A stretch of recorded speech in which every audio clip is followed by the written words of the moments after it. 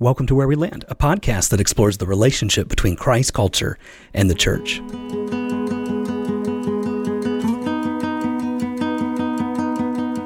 Hey guys, welcome to the studio today. I am joined here with my co-host Morgan. Hey everyone. And Stephen. Hello. And we have a special guest with us today, Mr. Harold Vaughn. Greetings. Hey guys, we're glad to have you with us for the full discussion today as we talk about the need for revival. We hope you join us for the full discussion.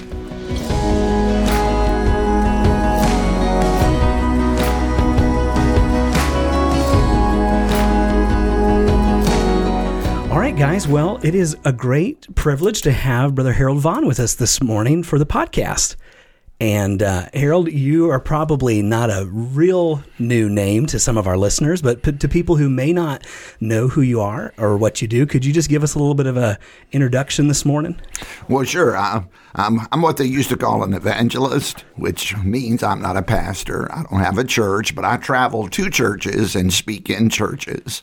And I would be more of a revival emphasis guy than an evangelist, a soul-winning guy. So everybody has a special ministry. I believe there's some evangelist who can preach a revival message, and then there's some revivalist who can preach an evangelistic message. And I would put myself as one who has a burden for both, but really a burden for revival. Right. And so when you say revival, you're talking about to revive the church.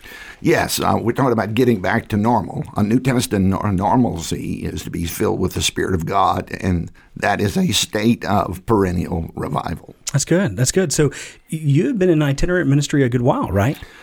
41 years, I guess that's a pretty good while. I say you nailed the rug down on that one. That's a pretty solid time there. Yeah, and so for those who don't know this either, this is Stephen's father actually today. Yes. So Stephen's talked a lot on the podcast in the past about growing up on the road. Yep. And so it's good actually to have Harold with us this morning and talk about it that way. So I guess any thoughts before we jump in this morning to the actual discussion? Well, I did have one question. Dad, you mentioned that you travel around some, but can you speak a little bit to the prayer conferences that you hold and how that plays into your heart for revival and so on? Yes, I believe the most effective thing we're doing are what we call prayer advances, not prayer retreats. We believe we backed up long enough. It's time to start heading forward. So we call them prayer advances. Good. We want to make progress rather than regress. And the prayer advance is a heightened time of spiritual emphasis. It's very intense. The preaching is direct. The worship is heartfelt. The fellowship is incredible. The adrenaline is overwhelming, so you don't sleep a whole lot, but it's a time to encounter God, and that's the whole purpose of these advances. We have them for men, women, students, and couples. So we've done as many as 5 or 6, maybe 6 or 7 some years. Next year we have 6 of these scheduled. Wow. Oh, wow. Now, is that on the East Coast or all over the United States? I mean, where's those? Well, I take that back. We have 7 scheduled. Okay. Well, there's the Colorado Prayer Advance, which we no longer sponsor. I just participate. But the others are currently East Coast. We have men's and women's in Virginia, Roanoke. Then we have 2 new ones, men's and women's in North Carolina next year.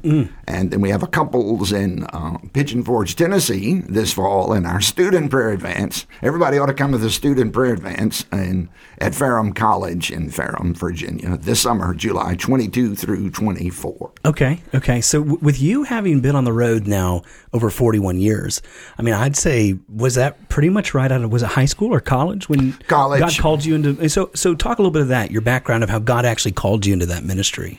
Yeah, well, I grew up in Southside, Virginia, in a liberal church where we never heard the gospel, but you got sprinkled when you turned 10 and got confirmed, and which was nothing. I knew the 10 Commandments, but I didn't know the gospel until I went to a Christian movie. I was 14 or 15, and I heard that Christ had died for my sins, which was new to me. And boy, I knew I was a sinner, so I responded to the invitation to receive Christ. And that was the beginning. I went off to Bible college, which I didn't even know there was a Bible college because I had no background whatsoever. And I grew up in Virginia, and people say this is the Bible Belt. It is not. It's a church belt. There's no Bible Belt in the United States. We got churches. You can stand on the steps of one and spit on the steps of another, but that's not a Bible belt. It's a church belt. And people in the South, to my estimation, don't go to church to encounter God. They go out of family, cultural, or societal obligations more so than to meet with the living God. So that's kind of the way I grew up. And then when I went to Bible college at Liberty Baptist College, which was red hot in the day, 75 to 79, I would travel on every weekend because I got tired of sitting around. So I would travel and go to churches. We would witness and preach. And so I did this for 3 summers and all during the school year. So when Debbie and I graduated, I already had been preaching in hundreds of churches, at least a couple hundred for sure, maybe more, I don't know. But that's what I felt like I ought to do. Wow. So we just launched out, not knowing whither, and here we are. Still at it. Still 41 years later, staying faithful to the call that God gave you.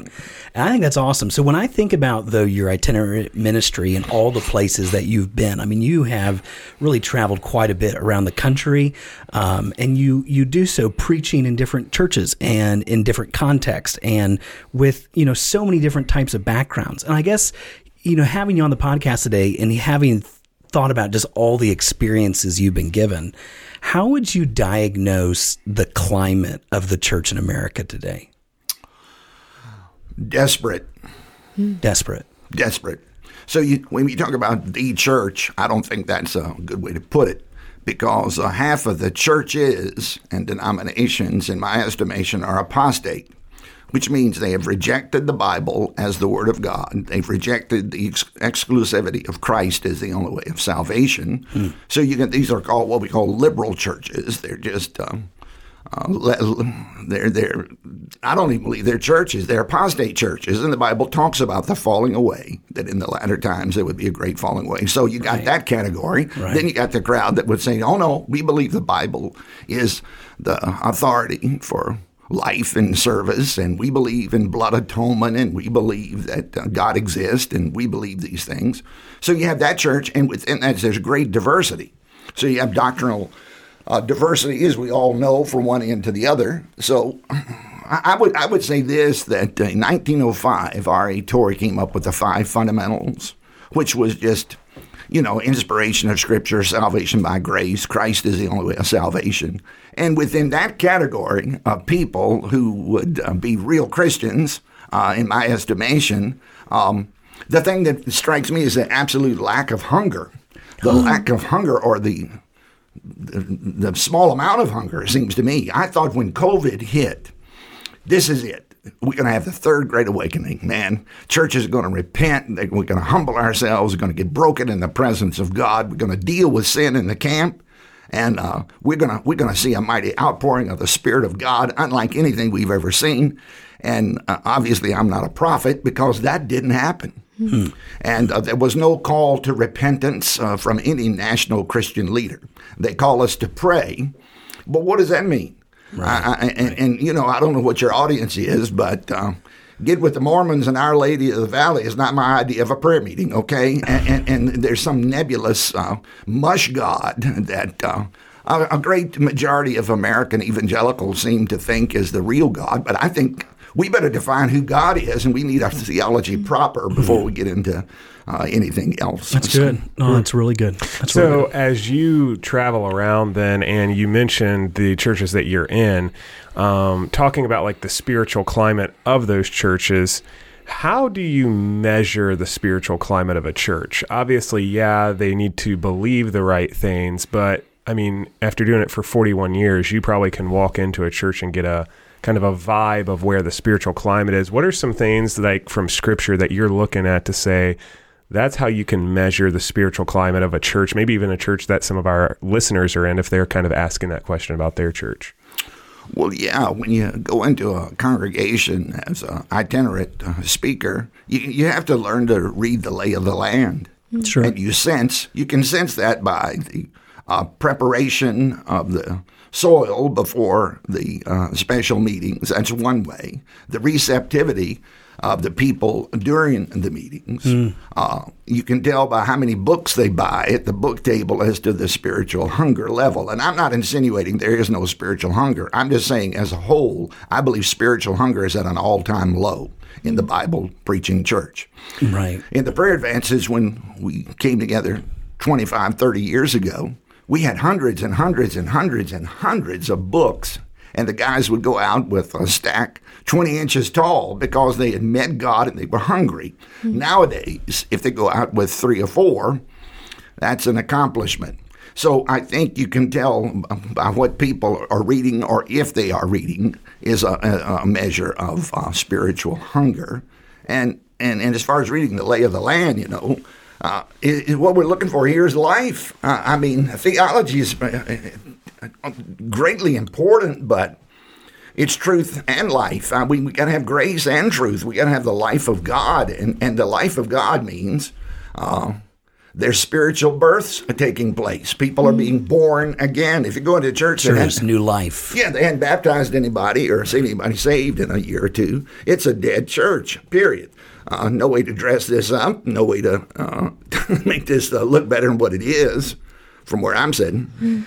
Morgan? And I was just going to ask you, the other day I was listening to a podcast, and the person who was speaking said there's something like 30,000 denominations in the evangelical church in our country. And you talked about that small hunger and like the lack of life that we're seeing in churches. Do you think that has something to do with the lack of unity and the lack of like a united foundation of the church anymore? No. Doctrine doesn't unite. Doctrine divides before it unites. So I think that when you explain that a little bit there. Well, doctrine divides.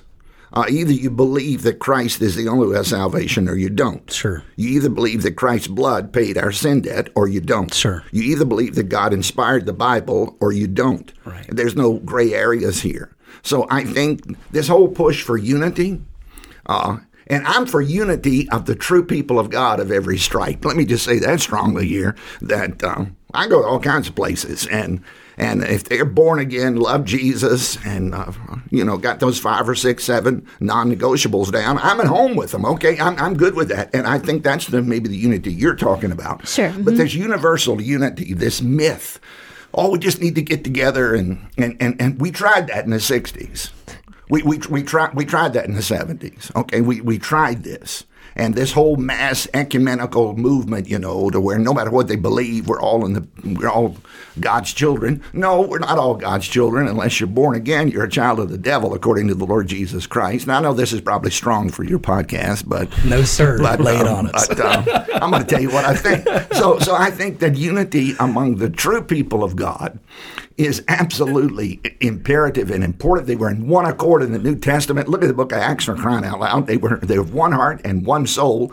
But that was not a societal thing. That was not a cultural thing. That was not a racial thing. That was not a linguistic thing. That was a spiritual phenomenon of supernatural unity among incredible diversity of cultures of people, Greeks, Scythians, barbarians, Jews, Gentiles. The whole crowd was in there. And the only thing they had in common was they had been born of the Spirit of God. Right. That's the unity we're talking about. Sure.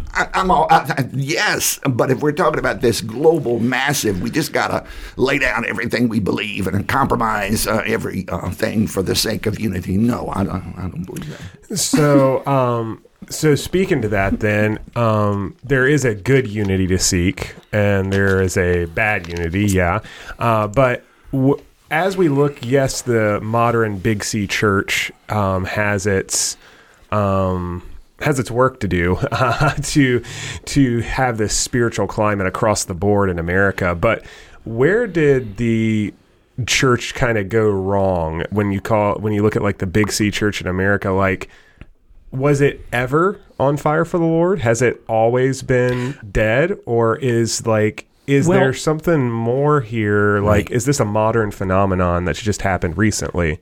Or is it like always been dead? Yeah, and I would just add to that, prior to that, when we're talking about the great need in America today, would you say that it is primarily one of revival or one of awakening? Because I think there's a lot of just misconceptions in people's mind when they hear that word revival, right? So could you speak to that a little bit? Like, is there a difference between revival and awakening? Because I think that leads, I think, into Stephen's question. So maybe like if we could get definitions, and then we'll jump back to my question. Yeah. But like a definition, how would you define the difference between awakening and revival? Yes, well, awakening is when masses of lost souls are swept into the kingdom of God and are converted, born again. My understanding of awakening, that happened in 1839 with a great prayer revival. Right. 2 million people got born again. There were no crusades. There were no preachers. There was a prayer emphasis that was overwhelming. One guy traveled from New York City to Seattle and said the whole nation's a prayer meeting. And in Portland, Oregon, believe it or not, the department stores would shut down for 2 hours a day so the employees could pray. I mean, just think about this. Wow. Now we can get church people to pray, but the businesses were having prayer meetings, and this happened in New York City. So that was an awakening. Right. So I would understand that revival is the bringing back to life of something that has grown cold. Sure. Something that had life at one time. So it's revive. Sure. The prefix, it's, again, life again. That's what revive means. So then I think that leads into Stephen's question then, so specifically of revival, because I think that's what you're saying, right? Yeah. Within the churches. With that as the backdrop, then, where did the church kind of go wrong? And we can't speak to all cultures like across the world, but our culture, where did the church go wrong then if these revivals and awakenings have happened? Where did the church kind of get off track then to be in a state of coldness kind of in many churches today? Well, there's never been a perfect, on fire, continual situation. However, I would say 120 years ago, all the churches were true to the basic doctrines of the faith. Then came the fundamentalist controversy where liberalism came in. Machen with the Presbyterians and other key people came in. Evolution came in. Science came in. So people began to bend the Bible to accommodate the culture and to accommodate, quote, so-called science. So there was a breakdown. So there was the conservative element of the church, and then evangelicalism developed what I believe to be a severely compromised version of diluted faith, where there was an admixture of dirt with the silver and, water with the wine. And it was a diluted situation where they toned down the truth and they began to accommodate. My understanding is begin to accommodate culture and things rather than taking a bold stand and being controversial. We can't offend anybody, so we have to, got to love everybody, so this kind of thing. And I think there was a tremendous breakdown is where we lost out. So the liberal churches, there's no glory of God in these places unless God miraculously just pours out mercy. In the conservative element, the conservative evangelical group, of which, we would go with this, what happened? I think imbalanced preaching. Imbalanced preaching. I mean, the whole idea is there's a God, there's eternity, there's heaven and hell, and the hellfire preaching went out of style a long time ago. And dogmatic preaching, or what I would call prophetic preaching. And prophetic preaching simply means you're speaking as the oracle of God. You're speaking the truth of God as it is to people as they are. You're intersecting the culture. You're not paralleling the culture. You're okay, I'm okay. You're LBGT or whatever, and hey, you can be a child of God. No, let's go with what the Word of God says. And the Word of God is very controversial in today's culture. I don't have to tell you that. Sure. It's very controversial in most churches today because people are ashamed. And I really think, Stephen, if you divorce the moral aspect of the character of God and the law of God from the gospel, you have no gospel. Because how in the world can you preach salvation without addressing the issue of sin? And what is sin? It's coming short of the glory of God. It's coming short of God's perfections. It's sin and fail to address moral issues biblically has landed us in this quagmire. So churches today, we've abandoned we pretty much mock the culture. If there's 50% divorce in the culture, there's 50% in the church. If there's whatever infidelity in the world, it's the same thing in the church. Well, what is this? This is a compromised situation. And before there'll be any move of God, I believe there needs to be some repentance preaching. Okay, so as we bring that up, then that's a great transition and segue from talking about the climate of the church to what are the ingredients for revival. And maybe we could speak to this on a individual level and a church level, because I know I personally believe, I can't speak for everybody at the table, but I personally believe that there is a personal refreshing and reviving and restoration that can happen, but there's also a corporate reviving and restoration that can happen, a returning to this freshness. I think of when I think of personal revival, I always think of like Psalm 51 and how David returned again to the way that he should be on, and he cleansed himself, and he said, "Renew in me this right spirit, put back into me this joy of your salvation." Give again this fresh life. So maybe let's start with personal revival, and then we can get into the corporate side with church. But what are some ingredients for someone who is seeking after this personal refreshing in their spiritual life? Well, humility, hunger, honesty. Pride is a great sin. It's behind just about every other sin, I think. It's a root sin. It's a mother sin. And this whole, it's a blinding sin. So I think humility to be able to honestly say, hey, listen, my heart is cold. Or, man, I'm lukewarm. Or I have no burden for lost people, or I'm preoccupied with the world and myself. Humility, and then honesty. And honesty, like the guy said, that revival is taking the witness stand against yourself and agreeing with God. Mel Johnson said revival is God pointing his finger right at me. And when in a revival atmosphere, I know we're on personal revival, but in a revival atmosphere, the presence of God is so manifest and so thick that there's this contrast of this total otherness of God, the holiness of God, the overwhelming majesty of God with the junk that's going on in my soul. So I think there comes this recognition. So there's this humility. Oh, God, I'm in trouble, Lord. I've grown cold. I've lost my way. I'm preoccupied with the world. I don't even think about eternity anymore. And we go through seasons in our Christian life. So I think humility, honesty, and hunger. And if a person has a hunger, then I believe God's going to send somebody along and they'll seek out. They will seek out fellowship. They will seek out preaching. I don't know if this is the right time or not, but there are prayer movements going on in America where people are seeking God and repenting, which we'll get to later, I'm sure. Yes, sir. No. But I think you're right. So I would ask you a question, though, Stephen. How do you see the difference then between personal and corporate? I believe personal will precede corporate. I believe because the church is made up of individual Christians, there must be a personal refreshing in order to see a local church experience a refreshing, because churches are made up of people. Certainly. Churches aren't buildings. So what is it that a corporate experience... Well, I believe he answered that pretty well. I think that those three things could be then overlaid onto the group of people as a whole, and to say there needs to be a spirit of honesty, not just with one person, but as the church as a whole. I was kind of speaking to the fact of was there anything maybe that it was kind of a secondary question actually, of more of how do you know that maybe you're experiencing a refreshing or a reviving in your local church? And that was kind of where I was headed with that question. But I think you spoke to those three principles that you gave would apply to both personal and corporate. Because I believe if enough personal revival happens in a local church, you will have a corporate revival.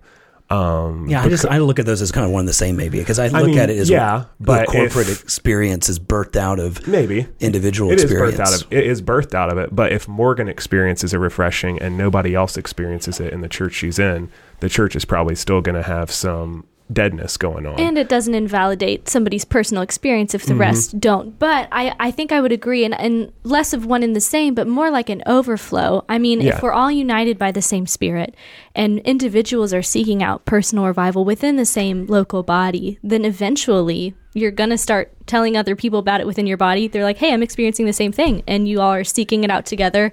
And then before you know it, prayerfully, like that would be the end game. You know, it's like a snowball. multiplication almost. Yeah. Exactly. It's like a snowball and it just gains momentum. But I believe that starts with individuals and individuals being willing to be honest, humble, and hungering after God. So I have a comment. So there are levels of revival. Individual revival, personal revival. If nobody else gets revived, I can. If nobody else wants to be revived, you can. So there's personal revival, then there's interpersonal revival. I personally believe there's revival going on in every church on some level that is a Bible church. Sure.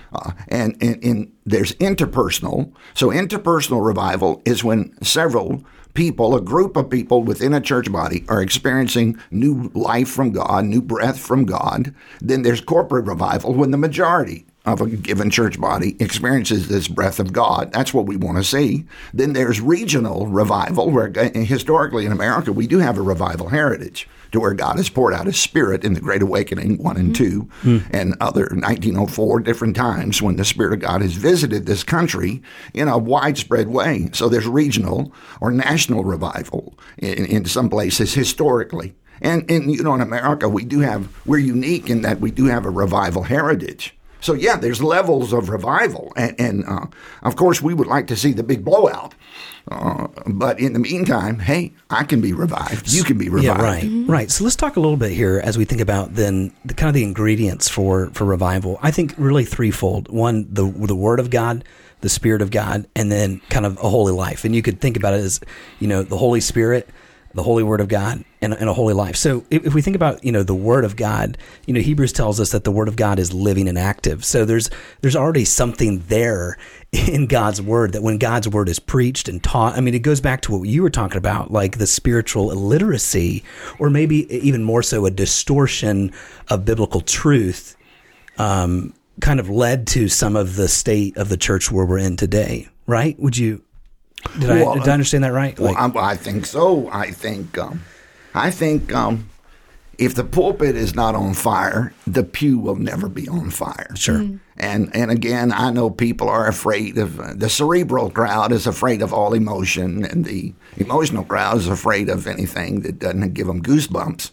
But it's not one or the other. It's heat and life. It's grace and truth. And of course, the doctrinal demise has led us off into a bad way here. So, but again, there can be this reanimation, this resurrection, this reviving, this life again coming into the people of God. And you know, when in the 70s, the wind of God was blowing around the world in different places, and certainly here in the United States, it was incredible. There was something going on. And I'm telling you, churches were starting. The people didn't have any money. They didn't have any buildings. They didn't have any facilities. They had no knowledge. But I'll tell you one thing, we had a lot of zeal. And thousands of churches were planted. The Canadian Revival happened in the early 70s. It began. Asbury College in Wilmore, Kentucky, they went to chapel 8:30 Monday morning. 8 days later, they were still having a chapel round the clock for 8 days. I mean, it was an outpouring. You had the West Coast with some of the hippies getting converted, and that was a move toward holiness. I mean, they put away their dope and quit drinking and fornicating, and God did something. Sure, a lot of people gospel. A lot of people got saved. So you got the Word of God and the Spirit of God, and the soil is the third factor of the person's heart. Yeah, right. Our hearts. Yeah, our hearts. So let's camp a little bit though on the Spirit, because I think there's probably a tendency that maybe I would just back up and say this. Probably as you look out on the broad church once again, and I don't think it's fair to broad brush everything, but to think about, often it seems like the church has replaced the place of the Holy Spirit with trying to create an atmosphere of something else. I found it interesting. Lifeway did a research a while back, and over 50% of the people that they polled believed that the Holy Spirit was a force rather than a person. Whoa. And I think that's part of the theology that's made its way into the church in America today, is a really poorly defined theology of what it means to live a spirit-filled life. I mean, Jesus tells us in the upper room when he was talking to his disciples, he says, even the Spirit of truth, whom the world cannot receive because it neither sees him nor knows him, you know him, for he dwells with you and will be in you. And I think about what J.D. Greear often says. He says, the Spirit in you is better than Jesus with you. But it seems to me that the church today has failed to really understand not only the doctrine of the Holy Spirit, but what it means to live a Spirit-filled life. Could you speak to that a little bit? To the Spirit-filled life? Yeah. Well, yeah, to be filled with the Spirit is to be under the influence of God's Spirit that is resident within our hearts. So you alluded to the attempting to manufacture atmosphere and give people emotional props to mimic the presence of God. Well, you don't need that when you have the presence of God. Right. So I get in trouble all the time, but you don't you don't need smoke machines when you have holy fire in the pulpit of God. Certainly. So you don't need to do this. I went to a church the other day where the lights were flashing all around. It looked like a runway, and smoke was issuing out, and the guy had to sit down and take a swig of water, as if all of this is going to relate to people. But I'm just telling you, the people they were trying to reach were not engaged in what was going on. There was nothing there of eternity. It was a humanistic, emotional manipulation, I believe, an attempt to manipulate and manufacture some atmosphere that resembles the presence of God. So what we need is to be filled with the Spirit of God, right? Right. And to live under the influence. Right. If you're drunk driving, it's driving under the influence. If you're Spirit-filled, you're living under the influence. And that's what revival is all about, is to be under the control of the Spirit of God, moment by moment. And to do that, you got to keep your repentance constant. And this is why church is to help us in this growing in grace and knowledge of the Lord Jesus, because how much of the New Testament is corrective? Right. And what are there any warnings in the New Testament Scripture? And how often or how seldom do we ever hear a warning message in most churches, or a corrective message? Yeah. And everybody wants to talk about what the other church down the road is doing wrong. Well, what are we doing? You know what I'm saying? To bring this thing closer to home, there is a time for evaluation. And I don't believe in morbid introspection. I do believe in Holy Spirit inspection. No, certainly. Because when I look at the book, the New Testament, and I think about, the early church there in the book of Acts, and oftentimes when we think about revival, everybody wants to go to the book of Acts and see what was happening. But I would honestly say that what was happening in the early church in Acts was really an awakening, right? People were coming to faith in Christ. There was this new life in the church. When I think about revival, I think about in Revelation where Jesus comes to the 7 churches, and like you're saying, Harold, the word to at least 5 of them was to repent, right? So that there was that need for the church to be revived, and it all comes back. It all centers on the Spirit-filled life. I mean, what's interesting is in Revelation 7 times Jesus' statement to the church, every one of them says, "He who has an ear, let him hear what the Spirit says."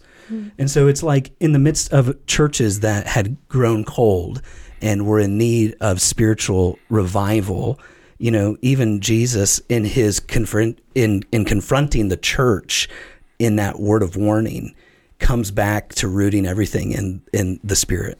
Yeah. Yeah, I would agree with you on that. So I think you mentioned this earlier, and I just want to make sure that this is what I heard.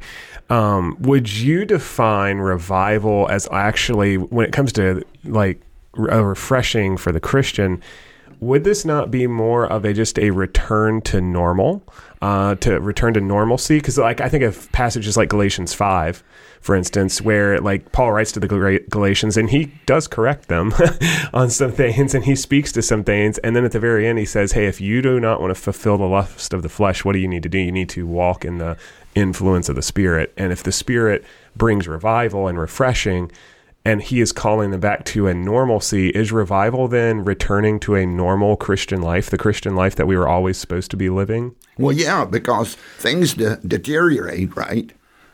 It's devolution. And not evolution. In other words, things are devolving, things are breaking down, and that's true physically in the body. That's true in spiritual life. You have high times, you have seasons. I believe we all go through seasons, corporately and personally. There's seasons of growth and vitality in life, and then there's trial and tribulations, and all of these kind of things working together. So I think, revival is normal. New Testament Christianity is to be filled with the Holy Ghost, as the King James Version says, to be filled with the Holy Spirit. Well, that is a state of living in the very life of God, in the presence of God, the realization that God is with us. And this God consciousness it eludes us. It does me sometimes, and it escapes me. Mm-hmm. And I hate to admit how much, but this awareness of the presence of God. One man said that revival is just an awareness of the presence of God. Mm. And when you have this awareness that, good night, I'm in the presence of Almighty God, this is not the time for jokes and flippancy and frivolousness. No, this is the time. Good night, I'm in the presence of God here. And then when we begin to see ourselves and things in light of eternity, they look a whole lot different. And if you have no sense of God and no manifestation of the presence of God, then the world is all we got, right? Mm-hmm. This is all we've got, and it's all temporary, and it's fading, and it's futile, and it's discouraging, is it not? And we sit around watching all the suffering and people getting sick and all this kind of stuff. That's why there's got to be these seasons of reanimation, coming back to the normal Christian life, right, which is Christ in you, or to be filled with the Holy Spirit. And experience that renewal. Yeah. I mean, because I think about Book of Acts. Every time we think about revival, it's always the word of repentance. Acts 3, repent therefore and turn back, Peter said, that your sins may be blotted out, that times of refreshing may come from the presence of the Lord. So, the spirit of revival is a spirit of renewal, but it's renewing and coming back to walking the Spirit-filled life, as Paul talked about in Ephesians, the way that we should be walking and living all along. Yeah, revival is recovery. Right. So it's recovery probably of some neglected doctrine and the experience of that doctrine. That's good. So here you have justification by faith. That came in, and wow, and the people got born again, consequently. Right. Then the emphasis on the Holy Spirit, which, that's taken all kinds of turns through the years, but there was pretty much a silence about the Spirit of God. And people would talk about the third person of the Trinity as if he was bringing up the rear, as if he was a lesser person. No, God the Father, God the Son, God the Holy Spirit, equal. And I know there's no, but that's helpful to think about, because I even think about like the Reformation, and even that would have been like a renewal back to justification, no or sanctification, even the truth of God's word. I mean, yes. The Bible being taught and proclaimed. I mean, so that's a good way to think about it. Morgan, what were you going to add to that? Yeah, I was just going to say, I think one reason why we see there, especially today, there's not so much revival or even the spirit of hunger is because I think we've forgotten how to, as the scripture says in Revelation, to hear what the Spirit is saying, because we don't know what he sounds like. Mm-hmm. We're listening to all these different voices, the massive amounts of media that we consume, and personally, that lack of understanding of the Holy Spirit as a perfectly equal person of the Trinity, and not like the team manager bringing up the water bottles to refresh the main players. Yeah. It's almost like as Christians we have our earbuds in. Like working with students, they always come and they'll come in the room, and generally they're coming out of the car and they just got done with school, and they'll come to youth group on Wednesdays. And generally, like, they'll roll in and they always have an earbud in or two earbuds in. And you'll be like, hey, what's up? And they'll be like, huh? And they'll like just look at you, and you're like, dude, take your earbuds out. I'm talking to you, And in a sense, I think, like, as Christians, that's what we've done. We've put our earbuds in and we're like, no, I'm going to listen to what I want to listen to.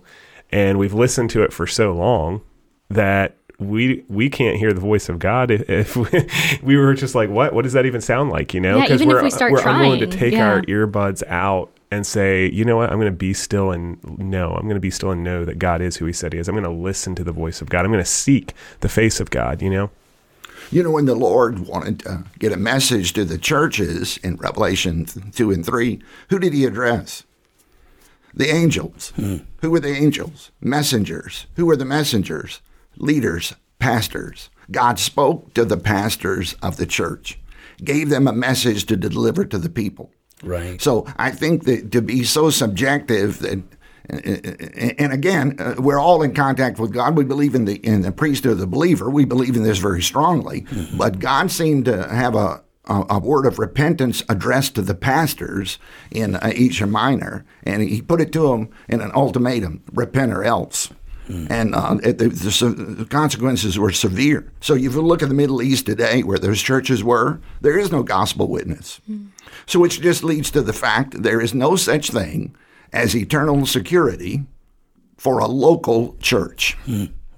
Because they may have had the life of God at one time, but then they go off into all of this stuff and deteriorate and become anti-Christian. And I believe half of the churches in America are anti-Christian, because they're against God's moral standard, God's moral code, and all the rest of it, and they're pushing the wrong way. I really think there needs to be some discernment and some explanation and some prophesying to the fact that all that gold glitters is not gold, and all that claims to be Christian is not.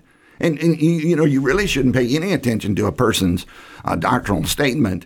Look at what they do. Watch their life. Because right. what we do is what we really believe. Right. No, because we've been talking about the book of Jude. We've brought that up a number of times. And I find that interesting. And even in Jude's letter, like he rebukes the false teachers, but he doesn't correct them, like you're saying, on their statement of faith. He corrects them on their lifestyle by the way that they were living. So let's kind of shift gears here just a second. And I think when we look at the whole counsel of God and we think about the way, we keep coming back to the fact that revival involves repentance, it involves turning back to God, and it's a work of the Spirit of God through the Word of God in the life of a person and receiving that with good soil. And yet there is a difference, though, in the way that the Spirit of God operated in the Old Testament and then in the New Testament. In the Old Testament, you see the Spirit of God coming upon people and this outpouring of the Spirit. And then in the New Testament, it's completely different, because the Spirit of God now indwells people, and you see the manifestation of the Spirit from within a changed life. So my question then, as we kind of segue a little bit here, is... I guess, once again, I just come back to the thought of the word revival, because I think there seems to be such a misunderstanding in the church today of what revival is. And I think we've seen such an abuse of the word or experiences that people have claimed to have a revival. And then, or they'll, I even think of Southern culture, like you were saying, well, we're having revival meetings, well, was there any reviving that happened? That's a question to ask. So my question would be, how does a person know that they've experienced revival? And I think we can know that, because I think going back to what Stephen was saying, that twofold thing, how do we know that we've experienced revival personally? But then secondly, how do you know that you've been in a place where there has been such a manifestation of the Spirit of God in a corporate setting that you could point to that and say, well, that was a real reviving work? Well, Martin Lloyd-Jones said the prayer for revival is ultimately a prayer based upon a concern for the manifestation of the glory of God. So when we're praying for revival, we're praying for God to take the field. Ravenhill said that revival is when God gets so tired of being misrepresented, he just takes the field personally and reclaims his glory. And so I think on the personal level, I know I've been revived when I've been morally changed. Yeah. Okay. And it's not just an emotional thing. It's not just a high-powered evangelist imported. It's not a special week of meetings. It's not a large number of professions of faith. But there's this moral transformation that comes from the inside out, and you sense a cleanness in the presence of God, and the world looks different. I remember when I heard the gospel, I came out of church one day. Good night, man. The sky was bluer and the grass was greener. It really was. And my sensibilities were just magnified and wow. And I think in revival, you're revived when God has led you to repentance because it's the goodness of God. That's good. That's that good. leads us to repent. No, that's good. And that's not a one-time shot. I think that repentance is an initial turning, which has lifelong implications. So the way you know that you have repented is that you still are walking in the and the way you know you're revived is you're still turning back to the Lord, because we turn away and go in the wrong direction a lot of times. Hey, so there's grace going on here. I'm saying there's grace going on here to bring us back to the right position and right place. That's good. That makes me think of, I don't know if any of you guys have seen The Chosen, but it's a really popular series right now, and I highly recommend it to our listeners. But it makes me think of an episode where, let's see, who was it? Oh my gosh, it's the priest. The guy who goes to see Jesus at night. What's his name? Nicodemus. Thank you. Oh my goodness. How terrible. Okay, so Nicodemus sees Mary Magdalene for the first time since she's been healed of her demons and she's following Christ. And that just the repentance and the total change, it makes me think of this line that she said in the show. She said, I don't really know what happened except I was one way and now I'm completely different. And the only difference was him. And so that, it's been just ringing in my head for weeks and weeks since I've seen that episode. Obviously, Nicodemus's name didn't stick, but but this line did. And it's just, it's that change. You're echoing the change. And it is what Paul, I think when I think about reviving, I think about Ephesians and all Paul's talking about with walking in a new life and experiencing that life change. So then, Harold, what does it look like then in a corporate setting for people to say that they know that they have experienced a true revival? Because, okay, let me ask you, because you pointed, on the podcast, you've pointed to some dates. You've pointed to the early 1900s. You pointed to the first and second Great Awakening. So you've pointed to things that you're pointing to, and I think others would agree with and say, hey, those were true moves of God over a broad spectrum of people and places. So how, because even in some of your travels and some of your experiences, could you speak to, some places where you have been where corporately there was that? Yes. 1981, my wife and I, we had no children, and we showed up at a little church in Maine, Knox Ridge, Maine, a little white clapboard kind of church and beside a cow pasture. And I said to my wife, what have we gotten into this time? And little did we know, we had gotten into a revival-ready church. The pastor had been there for 18 months. New England people are not emotional, and they don't make flippant decisions. So he had preached to them and prepared them, and they were revival-ready. A couple of things happened. We showed up. He had 8 public decisions in 18 months. The first morning we were there, we had 40 people respond, which this does not happen in New England. We would come to church at night. This was incredible. We'd come to church at night, and we would sing choruses, and then we would have 24-hour testimonies, which means nothing over 24 hours old. We don't want to hear what happened 50 years ago. What happened today? And people would come with the most unusual, incredible testimonies. Then there was preaching, and then we had a prayer room. We didn't have an altar call. We had a prayer room where people would go and kneel and pray until they got through to God. Some stayed for 3.5 hours. Okay, that was, I think, the longest one. And prayer partners were with them, not counselors, prayer partners. And when they finished praying, they would say, how did God meet your need? And they would talk about what had happened, and they would help them crystallize what God was saying to their hearts. So after that, we had an afterglow. After the prayer room, we had an afterglow where anybody that was revived and wanted to come could come, and sometimes the whole church would come, and we would sit there to 12 o'clock, 1 o'clock. I remember sometimes 3 o'clock in the morning. It was incredible. The victory, people who had been molested got set free. And what they said wouldn't have been appropriate in an unrevived setting on Sunday morning, but it was totally appropriate in a revived, interpersonal revival going on there. So by Tuesday night, we had people coming in from 200 miles away. Wow. And their friends were calling them, and they couldn't believe it was their friend. Man, what in the world? And they would hear what they were saying, and they'd show up. And it's like the Spirit of God would fall on them before they got out of the parking lot or out of the car hardly. I mean, it was just phenomenal. So I said to I said to myself, we've never seen it on this wise. I says, what's different about this? And I asked the pastor. He said that before we came, that went on for 15 days. And by the way, revival does not cure all the problems. Revival reveals lots of problems, and revival causes some problems with the underworld. Okay, so to think that revival is going to fix every problem, no, that's not the purpose of revival. It's the life of God. And when Jesus was on the earth, the devil showed up everywhere he did. You ever notice how the demons always showed up where he was? Right. And when God shows up in revival, guess who shows up? The enemy and his team will show up. But I asked the pastor, I said, what did y'all do? I mean, what is different? He said, well, before you came, he says, we had a deacon who had run all the pastors off for 30 years. And he said, we confronted. He was a turf shepherd. He wasn't a pastor, but he thought he was. And there's control groups in every church which have to be confronted if anything's going to happen. So they went to this man who was sowing division and called on him to repent.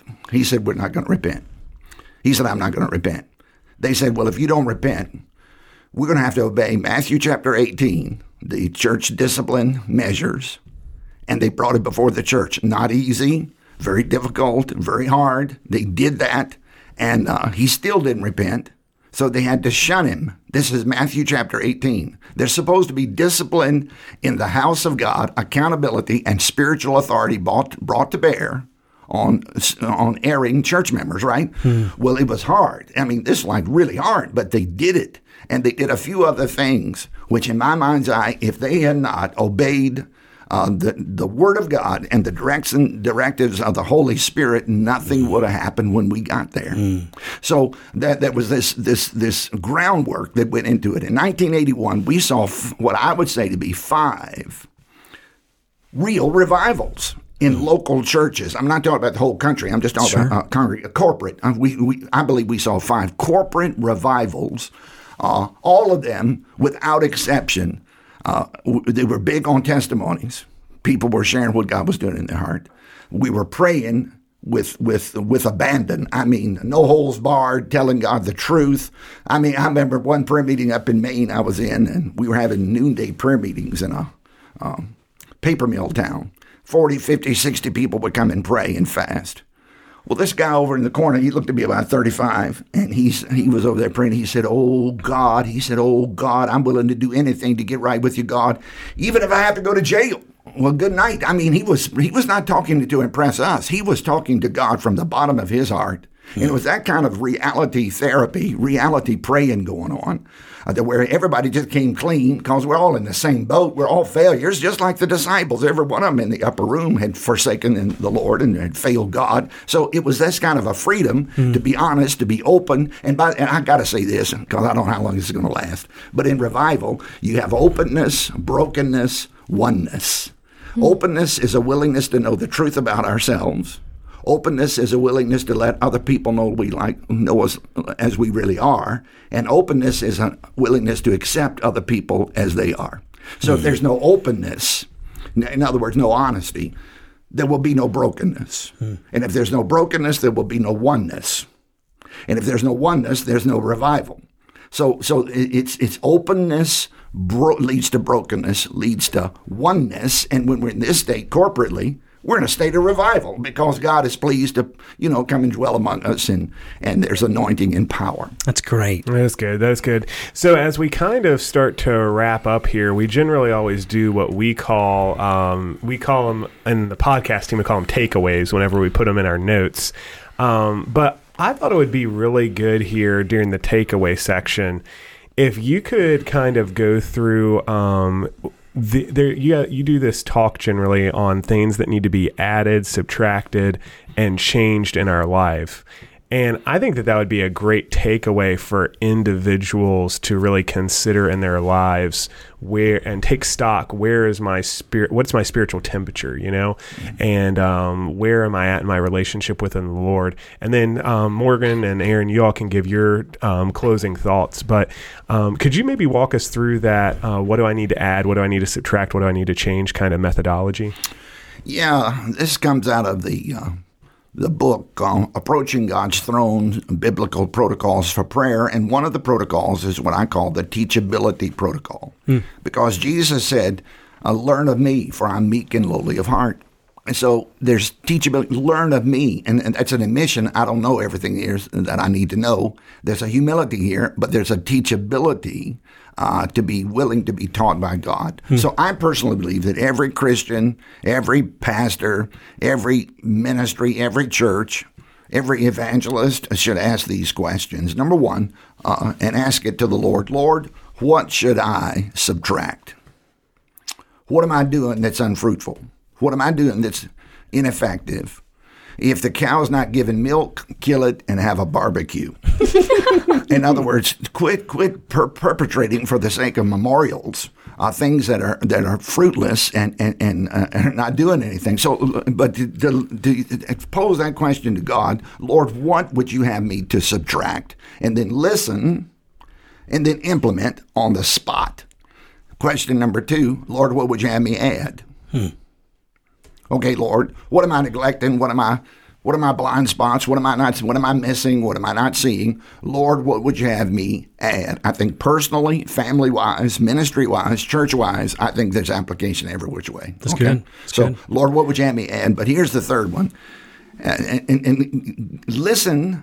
I mean, when you ask, be quiet and listen. And God will impress you, and then implement. And then third, Lord, what should I change? Lord, what should I change? Listen, implement accordingly. Because I think what we're trying to do is perpetuate stuff that once had life, but it doesn't now. And this culture is so different, and I'm not for gearing everything to the culture, but I'll tell you one thing. We better be speaking in language that people can understand. Jesus did that, right? Sure. And Lord, what should I change? And I believe that instead of being rigid and static and fixed on every preference and this straitjacket of tradition and all this kind of stuff, we need to get vulnerable and teachable enough to humble ourselves and ask God what to change.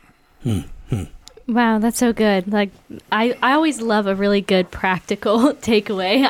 I'm a person that like I need the rubber to meet the road. So mine today is really simple. Even talking in this discussion, the Lord's just been reminding me of some things, and He just keeps bringing up this verse that I was reading this morning in Hebrews 11. Hebrews 11:6 says, "Now without faith it is impossible to please God, for the one who draws near to him must believe that he exists and rewards those who seek him." And so with all this, understanding and knowledge of revival that we've just gone through, and knowing that, like taking your own spiritual temperature, but also like have the faith. If you want to experience revival and have that humility, hunger, and honesty, when you draw near to the Lord, He promises that He will draw near to you. And that's just like, I think that's the base point I think where a lot of us need to come to, is just drawing near to God again and believing that He's going to be there to meet us. Yeah. I know in my life, anytime that I've experienced a personal, refreshing, restoring, return to normalcy, however you want to, whichever one of those definitions that we've put out today that you want to use, generally it's never comfortable or fun at the very beginning. And I know that sounds probably anti what many people actually would speak in our culture. They would say, oh man, like to get in an atmosphere like that, that's great, that's fun. And it is. If you are truly locked in and walking in the Spirit, it is. But if you've been away from the Lord, I can tell you right now, there's going to be some uncomfortable things that you have to do in order to restore that relationship sometimes. Just think of David in Psalm 51. He kills a friend. He steals the friend's wife. There's probably some uncomfortable conversations that David had to have in order to restore some relationships in his kingdom. There was probably some really uncomfortable things he had to do just to even face the people, just to show his face in his kingdom. So in order to have that restoration process, I would encourage you, don't let the uncomfortableness or the difficulty at the very beginning turn you away. Instead, know that there might be a time where that is, but the joy of your salvation will be restored. That's what David prayed for, and God will restore that joy of your salvation when you return to that close walk with him that he's called us to walk in. That's great. And I appreciate Harold being here on the podcast with us today. Harold, you've given us a lot of great things to think through. And I think for me personally, it's helping understand even my own understanding of what revival is. That as we've talked today, that revival is not primarily a source or a force from the outside that I'm looking to have happen in the church today. But going back to what we've talked about, that revival comes through repentance and faith and being obedient to the Spirit of God. And so if I'm looking to something outside rather than if I'm first and foremost experiencing a change from the inside out, living, walking in repentance and living in obedience to the Spirit of God, then that's a great recipe to seek and to experience revival. Yes, personal revival is not prayed down. It springs up. That's good. And the rivers of living water come from within. So I got a quick illustration. In the old days when they had a creekside flour mill, okay, so the water is channeled through viaducts or whatever to pour into the wheels of the water wheel. And the force of the water would turn the water wheel, right? And the water wheel, as it turned, would turn the gears, which would turn the stones, which would crush the grain. So if in the middle of the day, everything shut down and no flour was being ground in the mill and the stones had quit turning and quit grinding, what would he do? He wouldn't call his workers to try to turn the thing with their own strength. He would go outside and find out what was blocking the flow of water. That was what was the blockage, the trash that was holding up the flow of water into the water wheel, and they would expend their energy by getting the trash and the blockage out of the channel, so the water could flow again, which could turn the wheel, which could turn the gears, which could turn the stones. So personal revival is not something we need to beg God for or pray God for. Just get the blockage out of the way, so that the rivers of living water spring up from within. That's what we're talking about here. We're not talking about something that's being foisted upon us from some outside stimuli. Right. No. There's this life of God unleashed. And like Vance Havner said, we've been holding revivals for years. He said we need to quit holding it and let it go. In other words, get the mess out of the way so the Spirit of God can come in force and flow out from us as rivers of living water. Amen. That's great. Wonderful. And thank you guys for being with us today on the podcast.